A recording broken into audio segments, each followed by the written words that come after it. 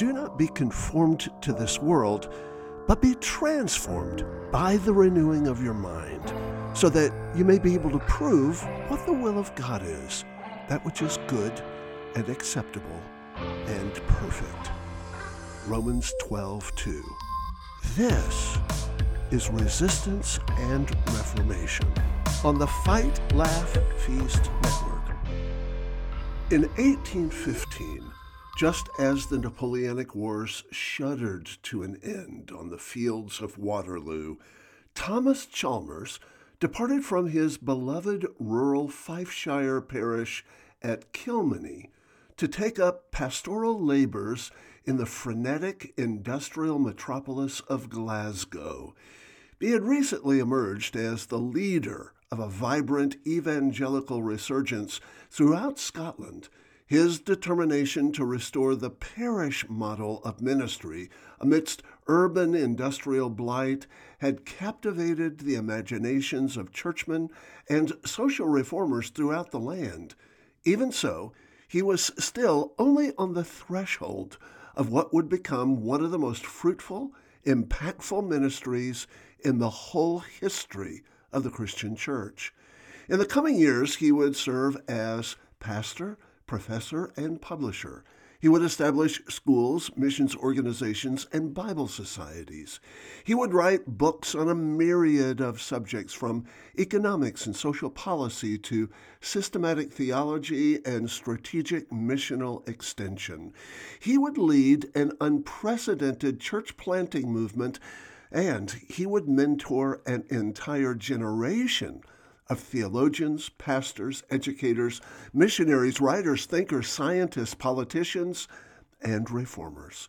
According to historian Ian Murray, when Thomas Chalmers was born in 1780, it was about the deadest time in the history of the Church of Scotland since the Reformation. When he died in 1847, it was about the alivest. The difference was almost entirely attributable to the Spirit's work through him. Indeed, a generation later, Kelton McPhee would exclaim, "Scotland is now filled with men, and England has more than a few such, who never weary in giving utterance to their feelings when they speak of those times of happy excitement when they spent in the presence of Dr. Chalmers in moral philosophy or theology in the classroom, while the great man himself held the mind and the soul of all present in his powerful grasp. Inasmuch as he sent forth over its surface a body of men who, if they turn not aside from the path that he sent them forward, may, and with God's help will, bring about the Christian regeneration of Scotland. For now, every parish has a young would-be Chalmers." C.H. Waller also declared, "The nearest approach that I know of in the history of the Church to the universal apostolic conditions of faith and living was what was to be seen in the Free Church of Scotland in its early days under the stewardship of Thomas Chalmers." In 1815, when he first arrived as the pastor of the prominent Tron Church in Glasgow's city centre, he proposed a unique outreach to the cosmopolitan bankers, lawyers, and merchants of the neighborhood. He would undertake a series of businessmen's lunchtime lectures on astronomy, declaring it is a most Christian exercise to extract a sentiment of piety from the works and appearances of nature. Therefore, there is a great and an imposing splendor in the science of astronomy.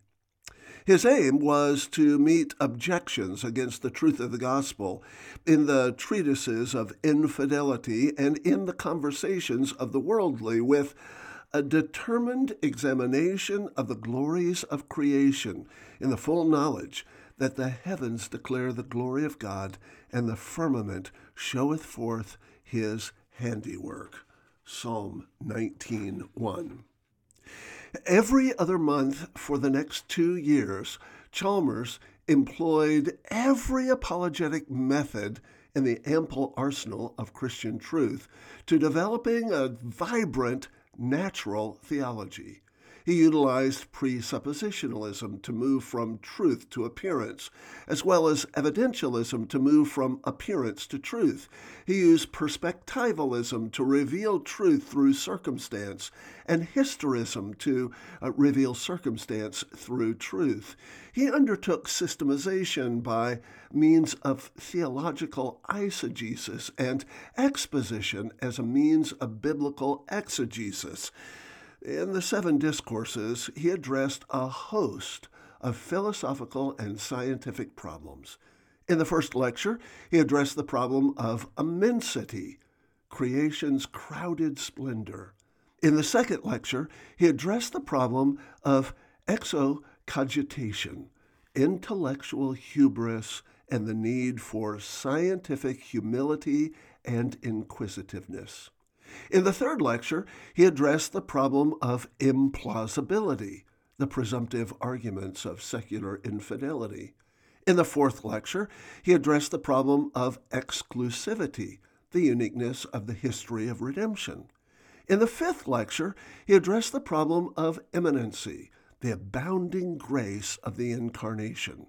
In the sixth lecture, he addressed the problem of insignificance, the enormity and economy of providence. And finally, in the seventh lecture, he addressed the problem of effectuality, the value of permanence. Each lecture was grounded in a keystone passage of Scripture: Psalm 8, 1 Corinthians 8, Psalm 113, 1 Peter 1, Luke 15, Galatians 2, and Ezekiel 33. Debates about the age of the earth and speculations of possible conflict with the historicity of the Bible would not enter into the common scientific discourse until well after the death of Chalmers. Indeed, the lectures ended in 1816, long before Darwin ignited the controversy with the publication of The Origin of Species in 1859. Chalmers' aim was simply to find a common ground for scientists and theologians, but without ever compromising the integrity of biblical truth for the sake of supposed scientific accommodation.